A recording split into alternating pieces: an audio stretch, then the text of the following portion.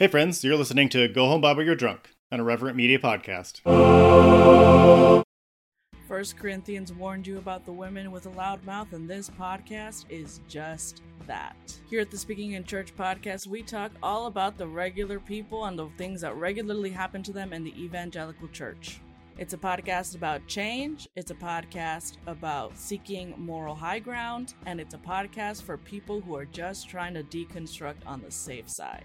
You can listen wherever you get your podcast, and if you want to be a guest, yes, you, regular person, you can be a guest on the Speaking in Church podcast.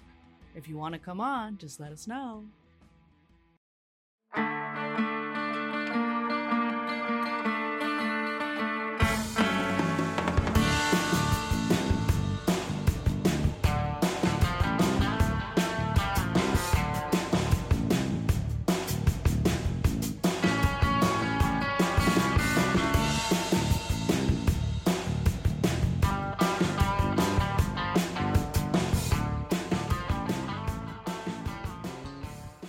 Hey everybody, welcome to Go Home Bible You're Drunk, the podcast where we reflect on the Bible and our evangelical upbringing now that we are not that thing. My name is Justin. I was a pastor for many years, evangelical. I was even in a church choir, thank you very much, a youth choir, and we would sing in the mall at Christmas time. So that's how committed I was to my evangelicalism. I also read the Bible an awful lot, and now I want to talk about it. I'm joined by my wonderful co-host. Hi, I'm Tori, also former evangelical, and also sang in choir at church. Oh, it was part of our little missions trip that we would do every summer, and we would go to Tijuana. Oh, nice. And sing to them. Yeah. It was very special. Yeah, it was like Tijuana and Compton. Those were the places that they were taking all these little suburban white kids. I'm not joking. Oh, wow. So those are my credentials, I guess. My face right now. Yeah, Justin's face was utter shock. So that's what we did when I was in high school. It was super cool. And it wasn't cool. I mean, it was fun for me because I was homeschooled. So getting out of the house was a very special experience. Yeah, a week away from the house. That's right? Exciting. I don't care if I'm singing to people. Totally. No, it was great. I also really know my way around Southern California because of it, having never lived there. So anyway, I decided to leave because I realized all those fuckers are racist. It's like, oh, this is not my place. Cool. I will take myself elsewhere. Mm-hmm. Like me and my tithes are going to get up and leave. My tithes leave your ministry. My tithes are done. I want that shit back. Yeah. I feel like, there should be reparations for people of color first. Definitely. But I also think there should be reparations for those of us that tithed. The next order. Oh my God. No. I'm not mad about this. I would take my money back, actually. Mm-hmm. Yep. Manipulative freaks. So this week, we're not really we don't have a This Week in Evangelicalism, honestly, because Tori and I both had pretty good weeks. Yeah, we don't want to sully any of that. And we really don't want to dive into it. Mm-hmm. But we do have feelings about springtime and the season of Easter. So many feelings. And so we're going to talk about that. Here's my drinking game. My proposal for the drinking game today. Okay. Is I might already be drunk. Yeah. Well, as am I. Tori and I talked for quite a bit before recording, and we were also drinking. Mm-hmm. So yes, drinking and talking. It's going to continue. I think my proposal for the drinking game is every time Tori gets a little bit upset. That's fair. That's valid. I should say quite a bit upset about Easter. I'm angry. I'm angry. I have a lot of feelings. Yeah. That you should just take a drink starting now. Oh man, if you're drinking when Tori is raging, you're going to be drunk. You might need medical attention. Obviously, if you don't drink or you're driving or something, just do a push-up, drink water. You're going to be well hydrated. Yes, you will really have to pee by the end of this episode. And that's fine. You can pause, take a pee break. That's fine. We might too. So Tori, you grew up evangelical. I grew up evangelical. We celebrated Easter every year around springtime. we're gonna have probably a couple episodes about Easter over the course of the next few weeks. So Easter's a thing. It's like the most important day in church, ostensibly. Yeah. I don't know that it's not given, like Christmas is clearly given more attention, at least in my church, but Yeah, that was always the funny thing. Like when you have to say it's the most important Christian holiday over and over again, it's probably not.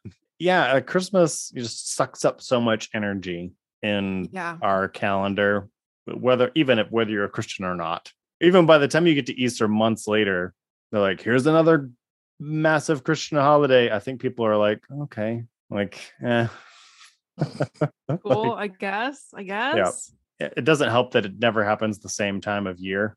So again, like that might be the only thing I like about it, is that it's Easter is very pagan. They just pretend it isn't. Like there are no Christian holidays on the lunar calendar. I'm sorry, there's not. Yeah. So like, what is this Easter business? I would like to know. Yeah, well, it pulls from all these different streams, because obviously Easter and, Ostara, I think that's how you pronounce it, the Anglo-Saxon goddess of the dawn, which there is actually some debate as to how ancient that goddess is. I'm not a pagan necessarily, and I haven't done a ton of pagan scholarship, so I'll say ask your kid. Ask my kid. Yeah. He'll know. Yeah, totally. Yeah, my kid wants to be a pagan, and I'm not upset about that at all. I mean, I think if you want to be, you are. I think that counts. I should say she is a pagan. Like if you say you want to be a pagan 3 times, that counts. That counts. The pagan goddess of your choice appears, and you're a pagan. I'm into this. So it pulls from this, like the name, it cribs the name, like not even trying to be Christian. But that was celebrated on the spring equinox, which we just had this last week or so, 4 or 5 days ago, was the spring equinox. But then it's like, well, we're also going to steal from Passover, because Jesus was crucified around the time of Passover. And that's where the whole lunar calendar thing comes from, because Passover is based on the lunar calendar. So it's like this holiday is trying to play both sides here. And I don't feel like it does any of them very well.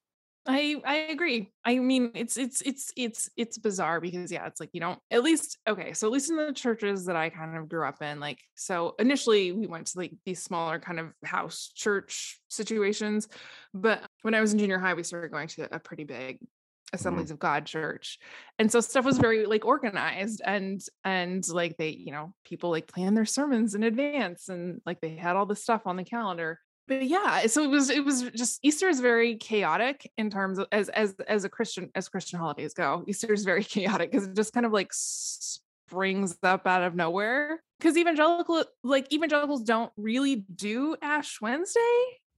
I mean, kind of, but it's they kind of do. It's very half-hearted, I would, in my experience. Yeah, and it's like, here's a thing that's happening, and cool, okay. So then you're just kind of like fucking around for several weeks, and then they're like, oh my God, this Friday is Good Friday. That's always how it is. Like, oh God, it's Good Friday. I forgot. Which the name is very deceiving. I'm not here for that. Like, it's not good. You're talking about somebody being tortured to death. Like, you're a bad person if you think that this is a good day. You just are. Like, I've like, why it's called Good Friday, I just can't even. Evangelicals can't deal with grief. I think that's what they can't mourn. I think that's what it is. You're probably right. I think it is one of those things that's like, why is this holiday this way? This doesn't make much sense. Why is it called Good Friday? And even like we would talk about sometimes like calling it like Black Friday. Yeah, I was gonna say I think I'm sure there is a sermon series out there called The Real Black Friday or something. Oh my God. Where I hate it. Where it talks about the real Black Friday is when Jesus died. If anybody tags me, tag me into like a pastor's tweets about real Black Friday, because I would I need him to drop a pin, because I need to punch him in the jaw. I'm not okay with this. Good Friday isn't. It's good because God tortured his son to death. Like that's not good. Like, stop changing the meanings of words. Yeah, I agree. Even if it was for a good cause, it's not good. Like, stop. Just stop. Yeah, like I don't get this whole, and that's the thing too. Like, okay, backing up a second, like springtime festivals, like Totally. celebrating the rebirth of the world, wonderful. Even like the resurrection piece of Jesus, rebirth, triumphing over death, That's lovely. raising a bird to the empire because you can't keep me dead. Like beautiful. I'm into that. Yeah, I'm into that. But like, I feel like we always doubled down on the gruesome death part and God killing his baby boy. And once you've done, good dads are wont to do. Yeah, as good dads do. By the time we got to Sunday, it was like, this is depressing. Yay.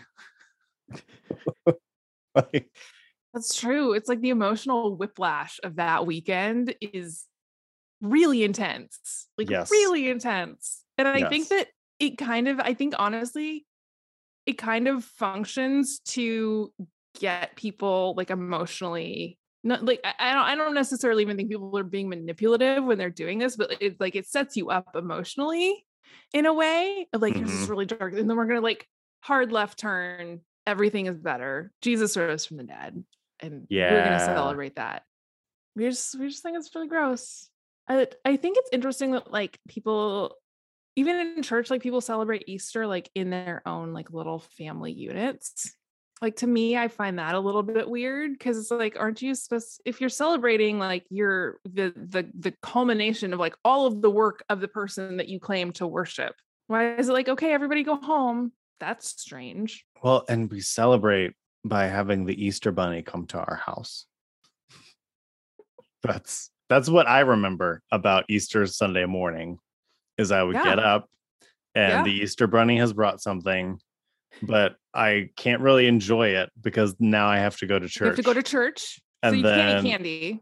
No, you can't have. Yeah, so you like maybe have like a piece of candy or like if it was a year where mom and dad felt particularly guilty, or I mean they felt generous, like you got like a couple of toys or something, like it was like a mini Christmas or something. Like that only happened to me like once or twice. It was like a tease because like the next Easter I'm like, oh right, this is gonna be Diet Christmas. Like, no, it's just a bag. It's just like a basket, which is fine. I'm happy for baskets of candy as a kid. Kids are always happy for baskets of candy. Doesn't matter what the circumstances are.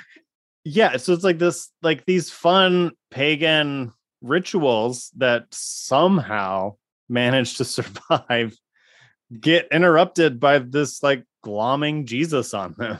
God, there's like this bloody corpse we have to incorporate into all the springtime shit. Like, how are we supposed to even do this? Yeah. No, I mean, I think that that's true. Like finding all the hidden eggs. I mean, beginning of the pandemic, decided to get chickens because what the fuck else are you gonna do? You can't leave the house, and you would have to go hunting for their eggs because they didn't like they don't automatically know where to put the eggs, so they would just like hide them in places around the yard. And I was like, it's Easter every day at my house right now. As birds are wont to do. Like, why did I find like 8 eggs buried under like this pile of mud and like bird shit? They're little scam artists. Anyway, hunting for eggs, kind of cool because birds start laying eggs again, which is food. And when you've been living off of like rocks and seeds for months, birds laying eggs, like this is great. Like, this is so good. Yeah. And like, there's all these like little baby bunnies. So now you have meat again. I don't know. Like, I'm making all this shit up, but like, to me, these things make sense if you are in a situation, like if you're in Western Europe and trying to survive the winter, this seems totally valid. I would totally like go nuts. Fucking celebrate because you made it through a winter, you didn't starve. Like, that's really great. And people would have like, from what I understand, like naked revelries because like it's warm enough. So revel naked and have lots of sex because let those babies. Because you haven't seen any, because it's basically a pandemic. You haven't seen anybody. I ain't seen anybody in months. we haven't had this many people all close together in ages, feels like. Yeah. So yeah, let's just all fuck each other. Like why would you not? Why would you not? And it's like all kinds of eggs being laid. Yeah, so like the symbolism is all there. And Totally. then that tracks to me. And then the Christians come in and they're like, okay, well, what holiday can we put on top of this to tamp this down? Let's put the bloody corpse of Christ in here. Well, I mean, first of all, it's like, yeah, that'll kill the mood. Absolutely. Like nobody's gonna be fucking because it's like, oh yeah, Jesus died. Like wait, yeah, it's like way to kill the mood, buddy. But I'm sure that was the point. Like spring makes so much sense to me. Like it, like celebrating that. I think that that's really cool. And like having, oh, surprise, here's a zombie. Please worship him. Like this is nobody asked for this. Like we were doing great with the bunnies and the eggs. Like come on. We did not want to. This is not part of our celebration here in at least modern pagan mindset, because a lot of modern paganism has kind of been, it's a hodgepodge of a lot of different traditions, like the wheel of the year and stuff. But like you do the death stuff in fall and in winter, everything is dying when the death is happening. And then you do the like rebirth and spring stuff when rebirth and spring is happening, which I mean makes sense. But no, Christians, we have to celebrate the birth stuff during the death stuff. Yeah, in the dark. Like the worst time of the year, not even when Jesus was born. We're going to celebrate life. Jesus is here. And then when everybody's ready to like get outside, have a good time, cool stuff. Yep. Cool, rebirth of the world. No, we'll do rebirth, but no. You're going to have to really meditate on this death first. You're going to have to fast for 40 days beforehand. Let's be miserable. Oh my God. Then you're allowed to celebrate rebirth. like it's gross. I don't know. I mean, and it's just like, it's this weird, what term am I thinking of when I almost want to say it's like a torture fetish thing with like Jesus and crucifixion and like the fact that they really obsess over this, which I mean, Christians, I don't know. In retrospect, I used to be one, and in retrospect, I'm just like, you guys you don't do anything fun. Like you don't really have any life experiences. And the ones that you do have, like you attribute to God, right? Like I'm in Portland, stuff is blooming, and like I know that I'm getting old because now when something is blooming, I stop and I like look at the flowers and like smell them. And I'm like, oh, I wonder what this is. And like these color patterns are so incredible. Yeah. I'm basically your grandma. But yeah, like we went hiking this week, and lately the thing that I've been really into with hiking is like the geology and like the rock formations. Mm-hmm. I love trees, so that's just been like my thing forever. But lately I've just been like, oh, like this is why like nobody made this. Like this shit just happened. Mm-hmm. That's bananas to me. But yeah, like enjoying the spring and everything kind of blooming and like coming back out, and then also being in this space of like, it's like, oh yeah, this is cool because God did it. It's like, oh, this is fucking cool because nobody did this. Like, how did this happen?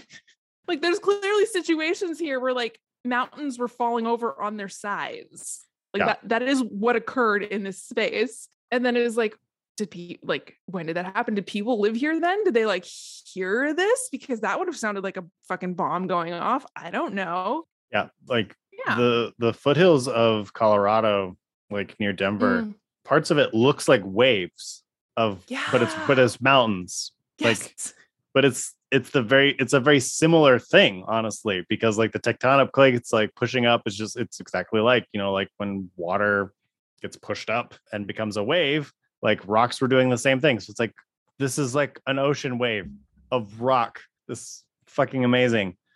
And you go to the right spot and there's dinosaur footprints. Like, yeah, like so amazing. It's like, oh, God did it. Like, Didn't have a reason. No, God did this 2,000 years ago. I mean, 4,000 years ago or whatever. Like, stop. yeah, I feel like there is so much awe. And again, it could be because I'm old, but it's like there is so much awe built into the world. I shouldn't say built. Like there's so much beauty that we get to experience. That we get to experience. Especially in spring. Yeah. And to like say, oh, that's nice. This dead dude hanging on a cross is what you should focus on instead. It just like, I don't know. The older I get, the more lame that is, honestly. Especially because like I'm older than Jesus. Like I didn't have magic powers my whole life. And I mean, that's weird to think about. Like it is weird to think about. Like, yeah, both of us are older than Jesus. Like I have more life experience than Jesus. Like, yeah, like that's scary. Yeah. No offense. Yeah. He's he's an old soul. He doesn't act his age as a child. Like all the adults are like, he's just so mature, just always like so solid. And Jesus is like, yeah, I'm fucking traumatized because I had to raise 4 younger siblings when I was 5. And also I might be a like Gestalt personality of the divine and me. Like, what the fuck is happening? It's like this is like evangelicals and not telling their children about sex or puberty, and it's just like, surprise, I'm going to terrorize you. Like your body is going to now terrorize you. Like enjoy that. And it's like, but Jesus had that plus like surprise, like God is actually animating your body sometimes and like in control of like what you can and can't do. I don't know. Yeah. You're an amalgamation of a human and divine being. No one else has experienced that.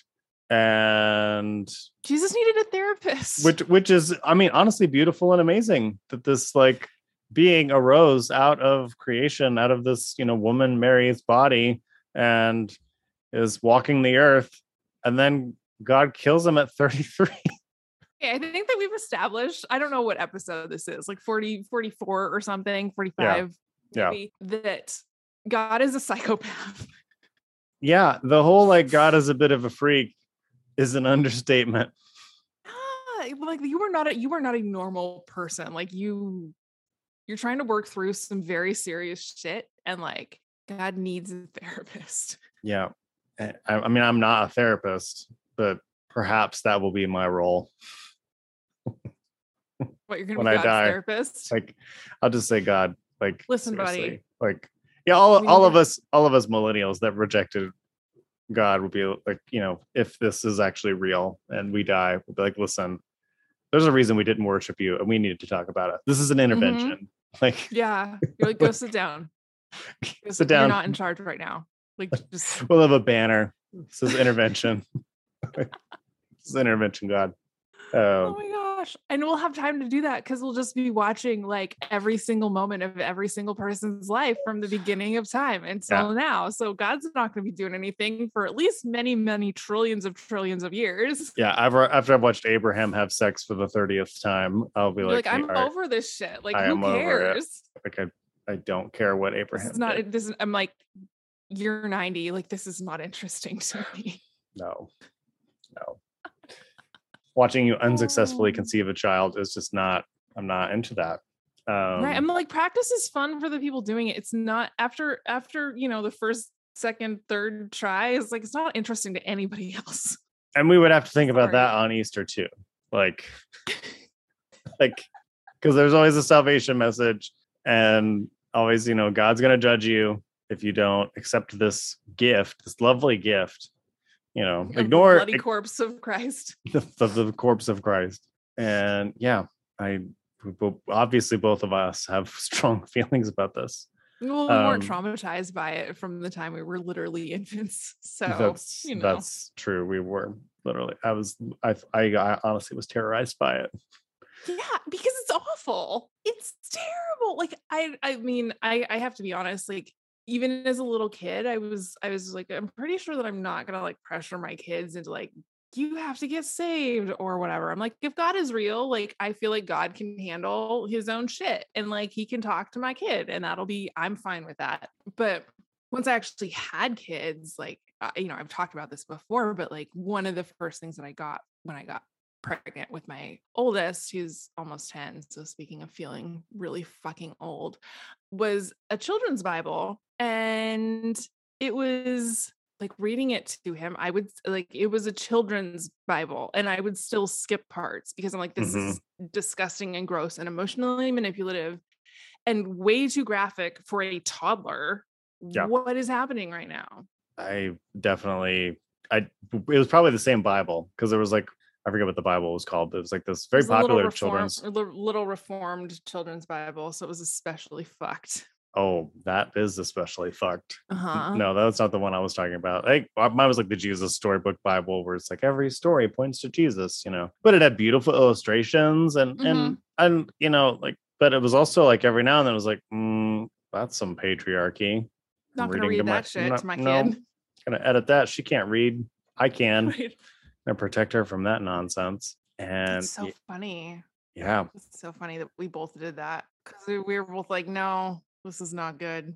This is and she was very interested for a time. Mm-hmm. And so it's like, okay, I want to, I don't want to like not, but it was also like, yeah, no. Or she'd want to read this story from the New Testament. I was like, yeah, this is where Jesus dies. Like, I'll read. And I'm like trying to skip pages without my kids seeing. Yeah, like I did that. Like, well, what happened to that man? Like, well, he was crucified, honey. like, oh, he died, but then he came back, and that's all you say, and you just keep it moving. Yeah, but then the natural question for any human being ever is like, well, if Jesus came back, why can't I come back? Why can't grandma come back? Maybe grandma can come back. Like, it's like this, it's like stunts your grief. Yeah. In so many key ways. Your ability to grieve, like the natural processes and move past of because in the back of your mind, anyone could come back to life at any time with enough prayer and faith. And I like went to one of those churches too, where like they're like, oh no, if somebody dies and you pray for them, like they will come back to life. Fuck, that doesn't happen. Like, no, it doesn't. It does not. And what kills me is like sorry, I'm gonna be the one who gets mad. Take a drink. Like every goddamn evangelical knows someone who knows someone who knows someone whose grandma came back to life when they prayed for her. There is no direct experience of this, but everyone knows someone that it happened to. And we just eat that shit up. And that's traumatic too. Like even that good news, quote unquote, is also traumatic because you get to your 30s and you realize I've known enough people that have died that should have come back, that should not have died. And God's not doing shit. Like, but somebody's brother, sister's mother's grandma got raised from the dead. So I guess we have hope. Like, so fucked up. It's so fucked up. Like everything about it is just like, I mean, I will say that in terms of like American Christianity, like Blake talked about this a little bit when he was on the show, but like having the like emotional manipulation piece really like locked down, like they have that shit tight. Yeah, it's tight. Like they know what they're doing. Mm-hmm. And then you and I have to answer questions about like, well, why do they have a fucking fog machine in the middle of Sunday service? Yes. It's like, I don't know. Like we're on that atheist show and they're like, why are they like this? Like, well, it started with Dwight L. Moody. And it's all just been like this succession of trauma over and over and over again. Yeah. Because one thing I will say very positively is that my children, at least, will have a much healthier relationship with death than I ever did at their age. Because when they talk about me dying, they talk about me dying sometimes. Like, they don't want me to die. Mean. They're always like, you're gonna die. Yeah, like, hey, Dad, I was just thinking the other day, you're gonna die. Which go fuck yourself. Yeah, kid. So are you. but it's also like that's a healthy thing for them to think about. Yeah. To think about the fact that I will not always be there. And to understand that They're going to experience life without you at some point. Yeah, at some point. And we always say, I hope it's a long time from now, but they have grasped that, whereas when I was a kid, I thought Jesus was going to come back before I died. So you just don't. That's what everybody said. That's what everybody told me. Yeah. I knew a lady. I think she didn't pay her taxes because she thought Jesus was going to come back. I haven't checked up on her, but she could be in jail now. This was in the 90s. She was saying this. Jesus is going to come back any minute. Any moment. Minute. I mean, I remember, was it like 2011 when the dude was like, oh, Jesus is going to come back on this date in like April or May. And there were like I was living in Seattle. There were like billboards up everywhere of like, this is the date that Christ is returning. And people were like paying massive amounts of money to have someone come and like care for their pet after they left. So somebody like created this service of like, once you're raptured, we will come and we will get your pet and we will care for your pet until we can like rehome it. I'm not joking. Like, you can Google this. This literally happens. I mean, there are like some entrepreneurial atheists out there that saw a moment here for this grift. Yeah, this 100%. I don't approve of grifts, but I do approve of this one. Like this, because they've already been grifted. You're just jumping in. True. Yeah, at that point, it's like nobody's forcing you to do this pet thing. Yeah, you've already made your decision. It's whatever. You've basically signaled, I am ready to be grifted. I'm probably exaggerating this. I want to say that there was like a $1,000, like $2,000 like non-refundable deposit that you had to put down in order to like have these people like come and take your pet. And so they were just like, you just put up a website and people just send you money. And that's literally all there is. And then they're like, oh, fuck, I needed to like pay my mortgage with that. But also like, it kind of speaks to the compassion of atheists that like, your pet would starve. Should the rapture come, I would like to take care of your pet. Like, I know I'm not going. I know I'm not on that ship. No, I'm not on that list. But I would really like for your cat to not starve. So I will come and get your cat. I care for your cat. Works for all of us. And, depending on if the age of accountability thing is the thing, I could also take care of your children. Like, I'm so glad that I didn't choke on a mouthful of tequila. No, that is inappropriate. Jesus Christ. Well, but like when I think about you're too young to young to go to heaven. Yes. Like, these are the things I would think about. I mean, that thought never occurred to me. That's valid. Yeah, like, okay, am I old enough to be saved? And would my parents be taken and I'm not? Oh my God. Like, yeah. This is like everything about this religion is traumatizing. I just feel like Easter is kind of the cherry on top of the trauma cake in so many ways. It encapsulates a lot of that trauma cake. But speaking of entrepreneurial atheists, we should take a break for our capitalism and maybe the one true God. Yes, the one true God. The funny thing is that like all the godless communist atheists are like, oh no, that is not the godless economic system. I know. Like, you got no. Oh no, honey. Like, anyway, so we're gonna take a break for capitalism, and then we'll get back and share some Easter thoughts. 1 Corinthians warned you about the women with a loud mouth, and this podcast is just that. Here at the Speaking in Church podcast, we talk all about the regular people and the things that regularly happen to them in the evangelical church. It's a podcast about change, it's a podcast about seeking moral high ground, and it's a podcast for people who are just trying to deconstruct on the safe side. You can listen wherever you get your podcast, and if you want to be a guest, yes, you, regular person, you can be a guest on the Speaking in Church podcast. If you want to come on, just let us know. Okay, and we're back. Thanks for taking a capitalism break with us. I hope you were served with Easter goodness of a Tesla and a Big Mac and an Anchor podcast. No. So I guess what are some okay, so we've talked about like the stuff that makes Easter makes no sense in a lot of ways. Why we celebrate it, when we celebrate it, and these pagan holidays that I think might be better. We love pagan holidays on this show. We love a good pagan holiday. What are some good things about Easter? Or what are some threads about Easter that we can go like, I might still keep that. And then maybe we can talk about just some fun pagan stuff we can do. Totally.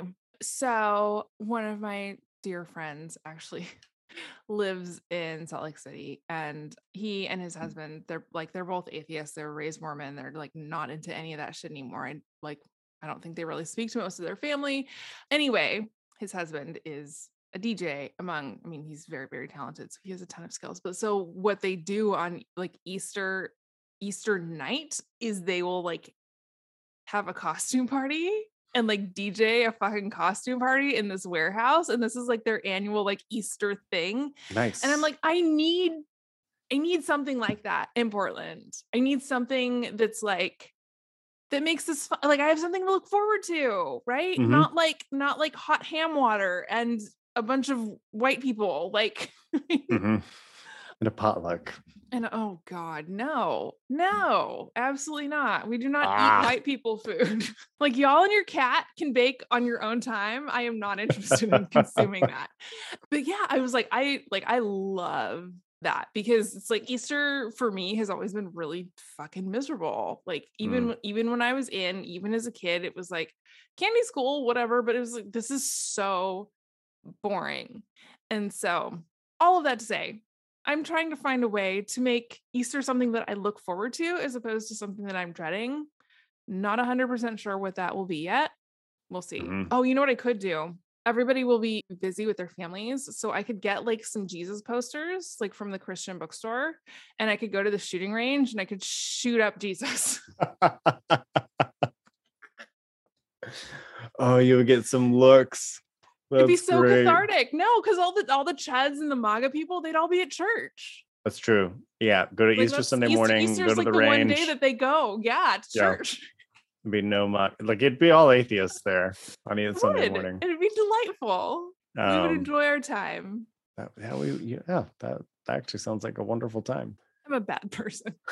There are very few things that I'm going to put a moral value on like that. And I'll just say, if that's therapeutic for you, it's probably good. Like, go fuck yourself, Jesus. Yeah. I mean, but I find there are some symbols in Easter that I do find good. I just wish we wouldn't celebrate them in springtime. Jesus standing up to empire. That's perennial. We love a good activist and saying fuck you to the Roman Empire. Yeah. And religious people as well. Like, I mean, the crucifixion really was a twofer. Like you get to fuck a corrupt government and a religious establishment in one go. Ooh, this is like aspirational now. Yeah. Like this. Yeah, you did a good thing, Jesus. Good job for that. Stick it to the man. Stuck it to the man so much. Unfortunately, the man decided, like, wow, that's pretty good. Like, I admire that. Let's take that on. No. Like I'm down with that. And so and bringing that energy into my life, I'm good with that. I guess I should clarify the Jesus that I would be shooting at is white Republican Jesus. Yeah, like find the white Republican like posters of Jesus where he's like riding a rocket like with a eagle on his back or something. Yeah, and waving an American flag. Breaking across with like an AR-15. Yeah, fuck that guy. I'll shoot him every day of the week. You know what I'm gonna do is I'm gonna like go to a couple of churches like on Sunday, like I'm just gonna like go into their little like youth room and just like take a couple posters down. Yes. Like I'm not paying for that shit. No way. No. This is reparations.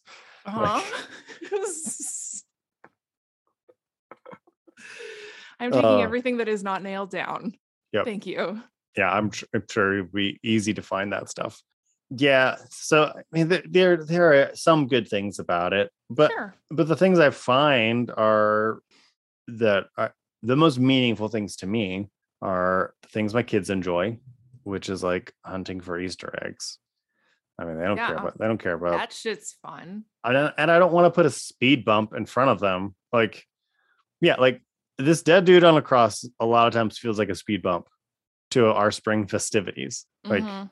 here you go. You gotta pay homage to the dead guy on the cross before you can have fun. And I'm not into that. Like during the pandemic, my kids, like we'd hide eggs around the yard and they'd go find them, and they would do it like 3 or 4 times. Honestly, to Cute. the point where I was like annoyed. Over it. Like I was like, Yeah. like I hid these. So like, we would hide them and then they would find them all.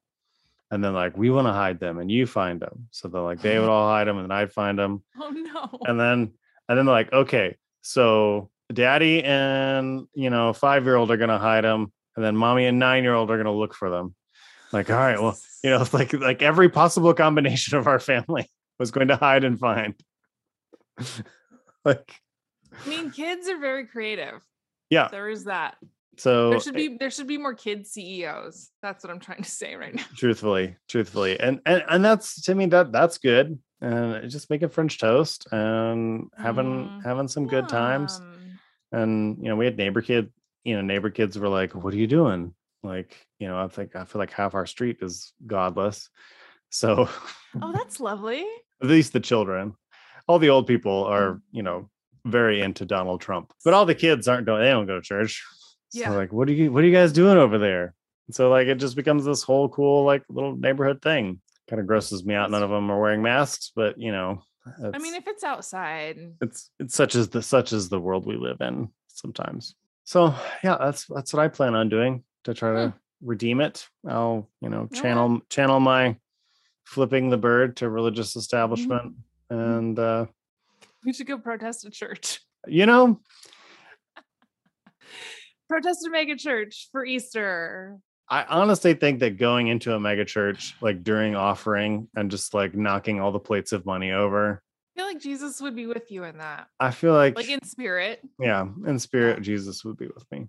Although they mostly do it through like ATM now or debit card. Do they really? Oh my God. I do know of mega churches that have like, I don't know if they pass the plate anymore, but I do know of mega They do, churches like, an that automatic have withdrawal? like they have kiosks and stuff, Oh or my God. or online giving. So I mean, how else are you going to take the people's money and tell them that they need bootstraps? come to the sermon about bootstraps and give us 10% of your income. Honestly, I feel like somebody would tie that directly into Easter somehow. Jesus pulled himself up by his bootstraps all the way to the cross. No, I mean like all the way out of the tomb. Yeah, all the way out of the tomb. Although the is it Simeon, the guy that I think carried so. Jesus' cross? Pretty sure he was a black man, Right. because I think he was in it from Africa. I find that interesting that Jesus, obviously Jesus was a brown man, but Right. everyone's imagining white Jesus. And so I like to throw that in there, so like he couldn't even make it without a black man. I feel like that's poetic in some ways. Yeah. Damn. That's a great point. I never thought about it quite like that, but I'm tracking. Although I have to say, if I were Simeon, I would just I would have thrown the cross on top of a couple of guards. Be like, okay, come with me. Yeah, how about you just carry this? Like, okay, listen, y'all, you're traumatized also. So here's what we're going to do is y'all are going to drag this cross up to wherever. I'm going to take this guy to the doctor real quick. Yeah. We can come back and discuss next steps. This is how I see myself interacting with the Roman Empire. Like, we're going to get him some medical. No, you attention. do the work. Like, I will go find the doctor. Mm-hmm. Well, what is so gross about the Roman Empire is that like Jesus was not special. Like thousands of people, probably daily, honestly, across the entire Roman Empire, were beaten and crucified. I mean, there were at least 3 people that we know about that were crucified the day Jesus was crucified. Like in that one territory, there were 3 people. Yeah, 3 people. And we only know them because they're on the right of left of Jesus. Like he could have been in a line of 30. Fuck all knows. Yeah, we don't know. We don't know. The Romans were really good at like Terrorism. Yes. Like torturing for spectacle. Like that's, and a good crucifixion was entertainment. Ooh. Yeah, which is awful. So other than the fact that legend has it he rose from the dead, some people are saying, people say, I have heard it said, yeah, Jesus, I mean, it's not. And so like even like the images we put on Jesus of like, like the images of the like little cross or the three crosses that kind of on their own, like I feel like a better symbol of the Roman Empire is like streets lined with crosses. Oh, like dark. Yeah. A bit, that's like, Yeah. when you're going into a city, like this is what happens when you betray the rulers of this city. That's what they would do, which is gross. But it's like that to me, that's in this context and like the US in 2022.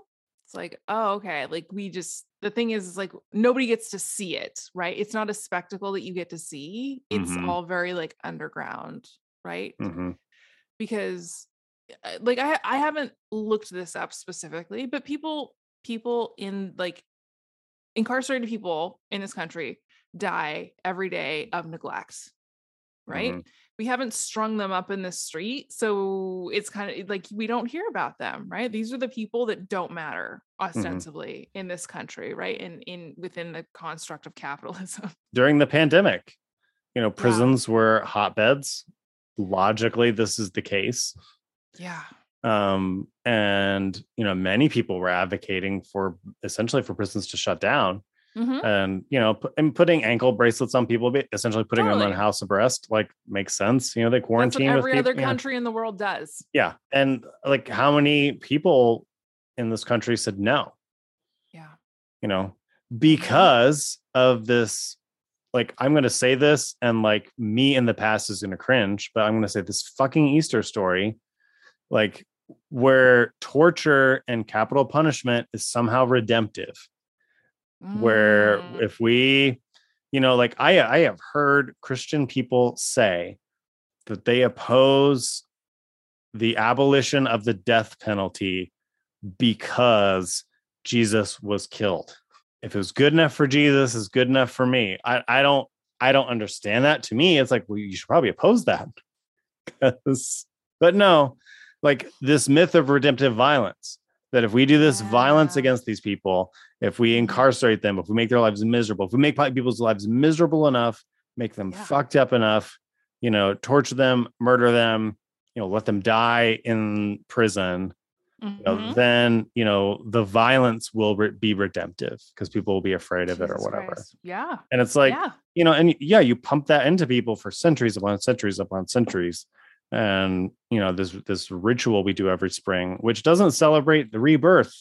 Like imagine if we actually celebrated rebirth, that like things have died and now they get to be reclaimed again. That was our central narrative. How different our prison system would be, how different our judicial system would be, how different, and that this idea of there's a set time, right? It's like you're not throwing people away forever, right? Because there is a set amount of time where nothing grows, right? Where everything is stagnant and you're just trying to survive,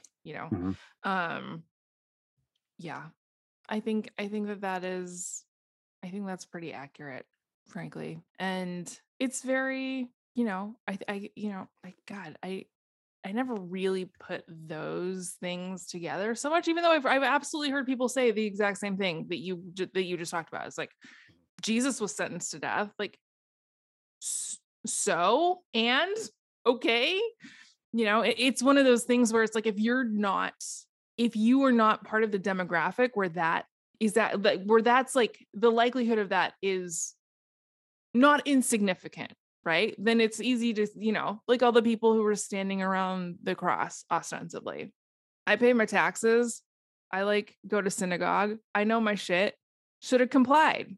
And the way that they like take this story and make it so that it is in service of empire is infuriating, honestly, because their narrative of this particular book is what drives like every policy decision in this country. It's like, I'm not here for any of that. Very here for like redemption and springtime and being like, you don't have to start new projects in the dead of winter. You can start new stuff in spring because like there's light now. You're not like going to bed at 6:45 p.m. for those of us in the north. And you can get that with, I think we were always sold this idea that because of Jesus, now we have redemption. When it's like cultures all over the world have the idea of rebirth and redemption, and they do it better, honestly.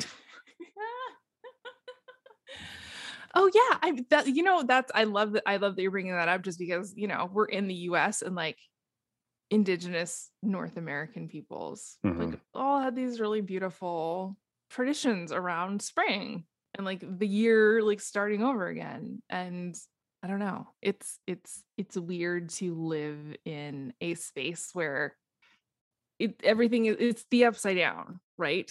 Everything that is good is bad and bad is good, and we get to just say like, well, this is religion, you can't judge me, you can't critique me because it's my faith.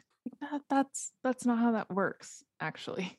And for people, obviously, this story still, I think, has legs depending on what threads you want to really pull at and what you want to emphasize. Absolutely. But it's also like this story, and like what you said about it being infuriating that this story is used to prop up empire.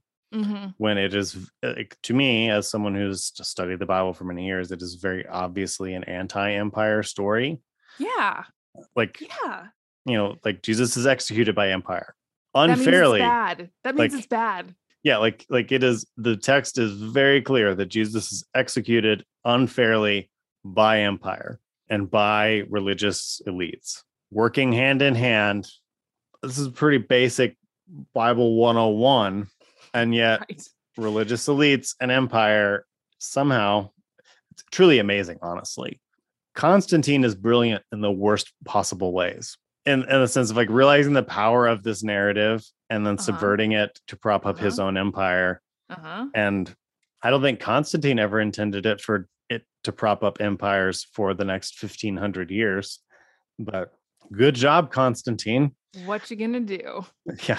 Obviously, it's if the trick works, you keep pulling it. If it's good enough for Constantine, it's good enough for you. Oh my gosh. Yeah. No, I like this critique is something that I'm definitely going to spend a lot more time thinking about, honestly, because I mean that is the thing. I think that in the last almost not quite a year that we've been doing this show is like definitely the kind of anti-empire, like subversive, redemptive pieces of the Bible are what we have found to appreciate still, despite not really believing it as like a literal true thing that happened, right? It's not a history book to us anymore. So yeah, I feel like I need to kind of kick that around for a while, because I mean, I do think that that's kind of like the basis of liberation theology. And I think that the reason I say this all the time, the reason I find the Bible fascinating is because you can use it either way, right? Like you can use it in defense of empire, you can use it in opposition to empire. And I'm still like, it still kind of tickles me that Jesus is like two-edged sword. Like, yeah, this is literally a two-edged sword, bitches. This will cut both ways. Which is why part of why I hang on to it is because sort of having conversations with people who believe this stuff, I'm like, well, here's what your book says, right? And here's like the actual context, right? So we're not doing like every little verse is in its own vacuum sealed package. I mean, that's why I still engage with it, even though I don't believe it anymore, and I'm not a spiritual person. It clearly still, as a narrative, it clearly still has a lot of power.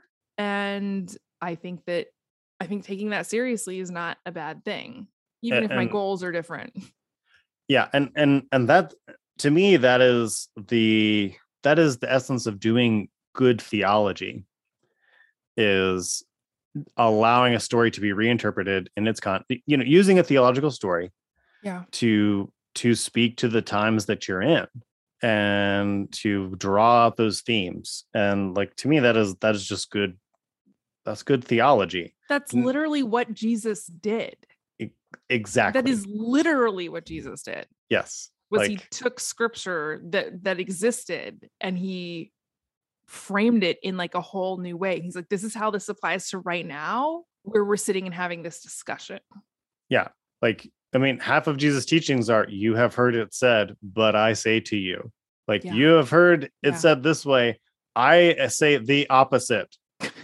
Yeah. Like, and so Jesus, as far as like, for those of you that are trained in exegesis, was terrible. He was reading his own interpretation into the Old Testament all day long. And so was Paul, and so was Peter. And, and that the Christian ideal is like, well, it doesn't happen anymore. It's over now. We don't get to reinterpret it anymore. We don't get to, even though they clearly are. So like, yeah. And if you do still cling to the story, if you do still go to church, we have people that still go to church that are listening to this podcast. If they've made it this far to this particular one, good for you. But I'm like, we have to be able to pull on these different threads. Yeah. Like because this story is still around. Well, I mean, our podcast isn't going to topple imperial Christianity on its own. So this is still around. So I think we have to find ways to use it and to pull out what I think is good for humans and using it in ways that like bring redemption. Yeah. Yeah. Right. I mean, I think that's what Jesus did when he was using the Hebrew Bible. Right. Mm-hmm. And it was like, hey, here's this framing that we've been using culturally for, thousands of years. And now we're doing it different. Here's a different way to look at it. Here's a different way to view it. And it was always like in the direction of harm reduction.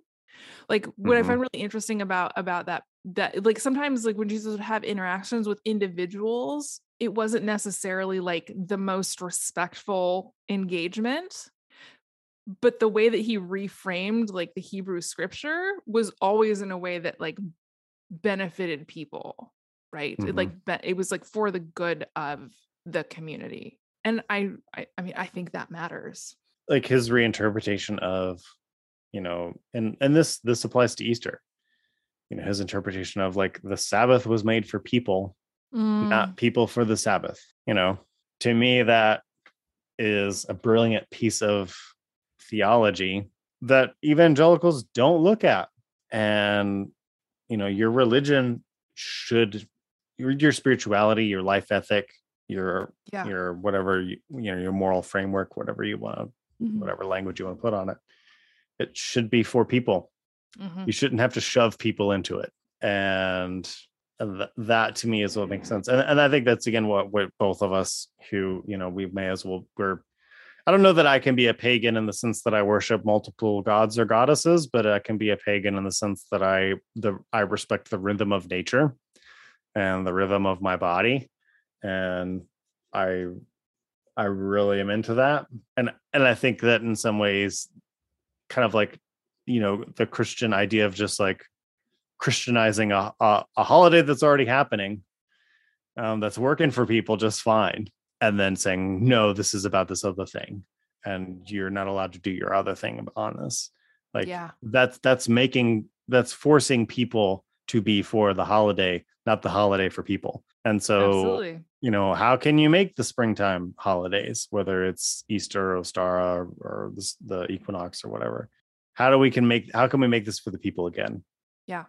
Where it's something that brings life, not something that is used to like emotionally manipulate people into coming back next week. Because I think those are pretty different aims, frankly.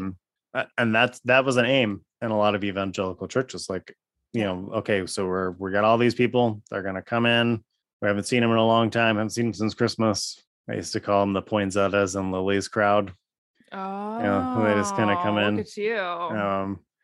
And it says like, okay, look, we got to get them back next week. How can we get them back next week? Because if you can get people to come 2 weeks in a row, they'll probably start coming more often, like statistically likely. And it's just like, now you're just gaming people. Yeah. And not very well, quite frankly. Yeah, and I'm just not about that anymore. Mm-hmm. Like holidays should be for the people. I got nothing. I can't follow that. Yeah, I'm fine ending on that. Like Sweet. I so May your Easter, springtime, equinox, festival, whatever, be for you and for Yeah. your people. That is probably the best What blessing you I can need it give. to be. What you need it to be. Absolutely. Yeah. Anything else, Tori? I think we covered it. I think that Yep. I think we can just like land this plane in Yeah. a good spot. If you enjoyed this podcast, you can help us out by giving us a 5-star review on iTunes or on Google Podcasts or wherever you get your podcasts. If they have a rating, you can probably give it to us, and that would be great. We are only accepting 5-star reviews at this time. If you would like to follow some more of our shenanigans, you can check us out on Twitter or Instagram at Go Home Bible. I'm also on Twitter at Justin D. Gentry. Tori is at Tori Glass. If you are able to this springtime, if the springtime has given you extra abundance and you would like to throw it our way, you can check out our Patreon, patreon.com/Go Home Bible. This is where we post episodes a little bit early. You can also get access to ad-free episodes, a life verse, a few other bells and whistles throughout the year. And yeah, we would just love to have you be a part of that. Very excited about that community. Anything else you want to plug, Tori? I don't know. We both have other podcasts. You can We go do. listen to those. We do. Yeah, Tori has a delightful podcast called White Homework. Have you started another podcast beyond that?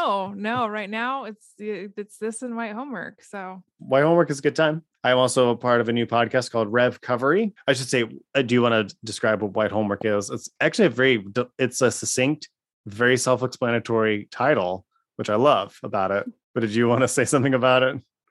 it's just like, anti-racism and like from a kind of like a neuroscience perspective or like from an American history sociology perspective. So yeah, I have another podcast called Rev Covery. It's geared more towards ministers that are leaving, left ministry, are considering leaving, and how do you leave that lifestyle? It is a difficult lifestyle to leave, and how do you leave well too?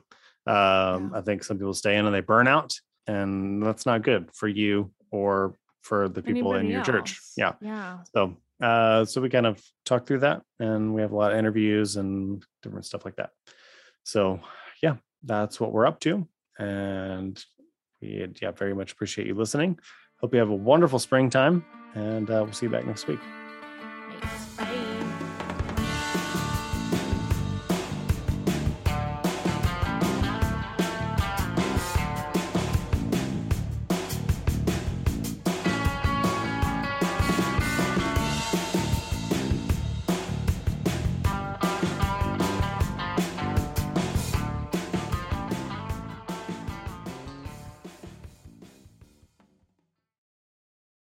First Corinthians warned you about the women with a loud mouth, and this podcast is just that. Here at the Speaking in Church podcast, we talk all about the regular people and the things that regularly happen to them in the evangelical church.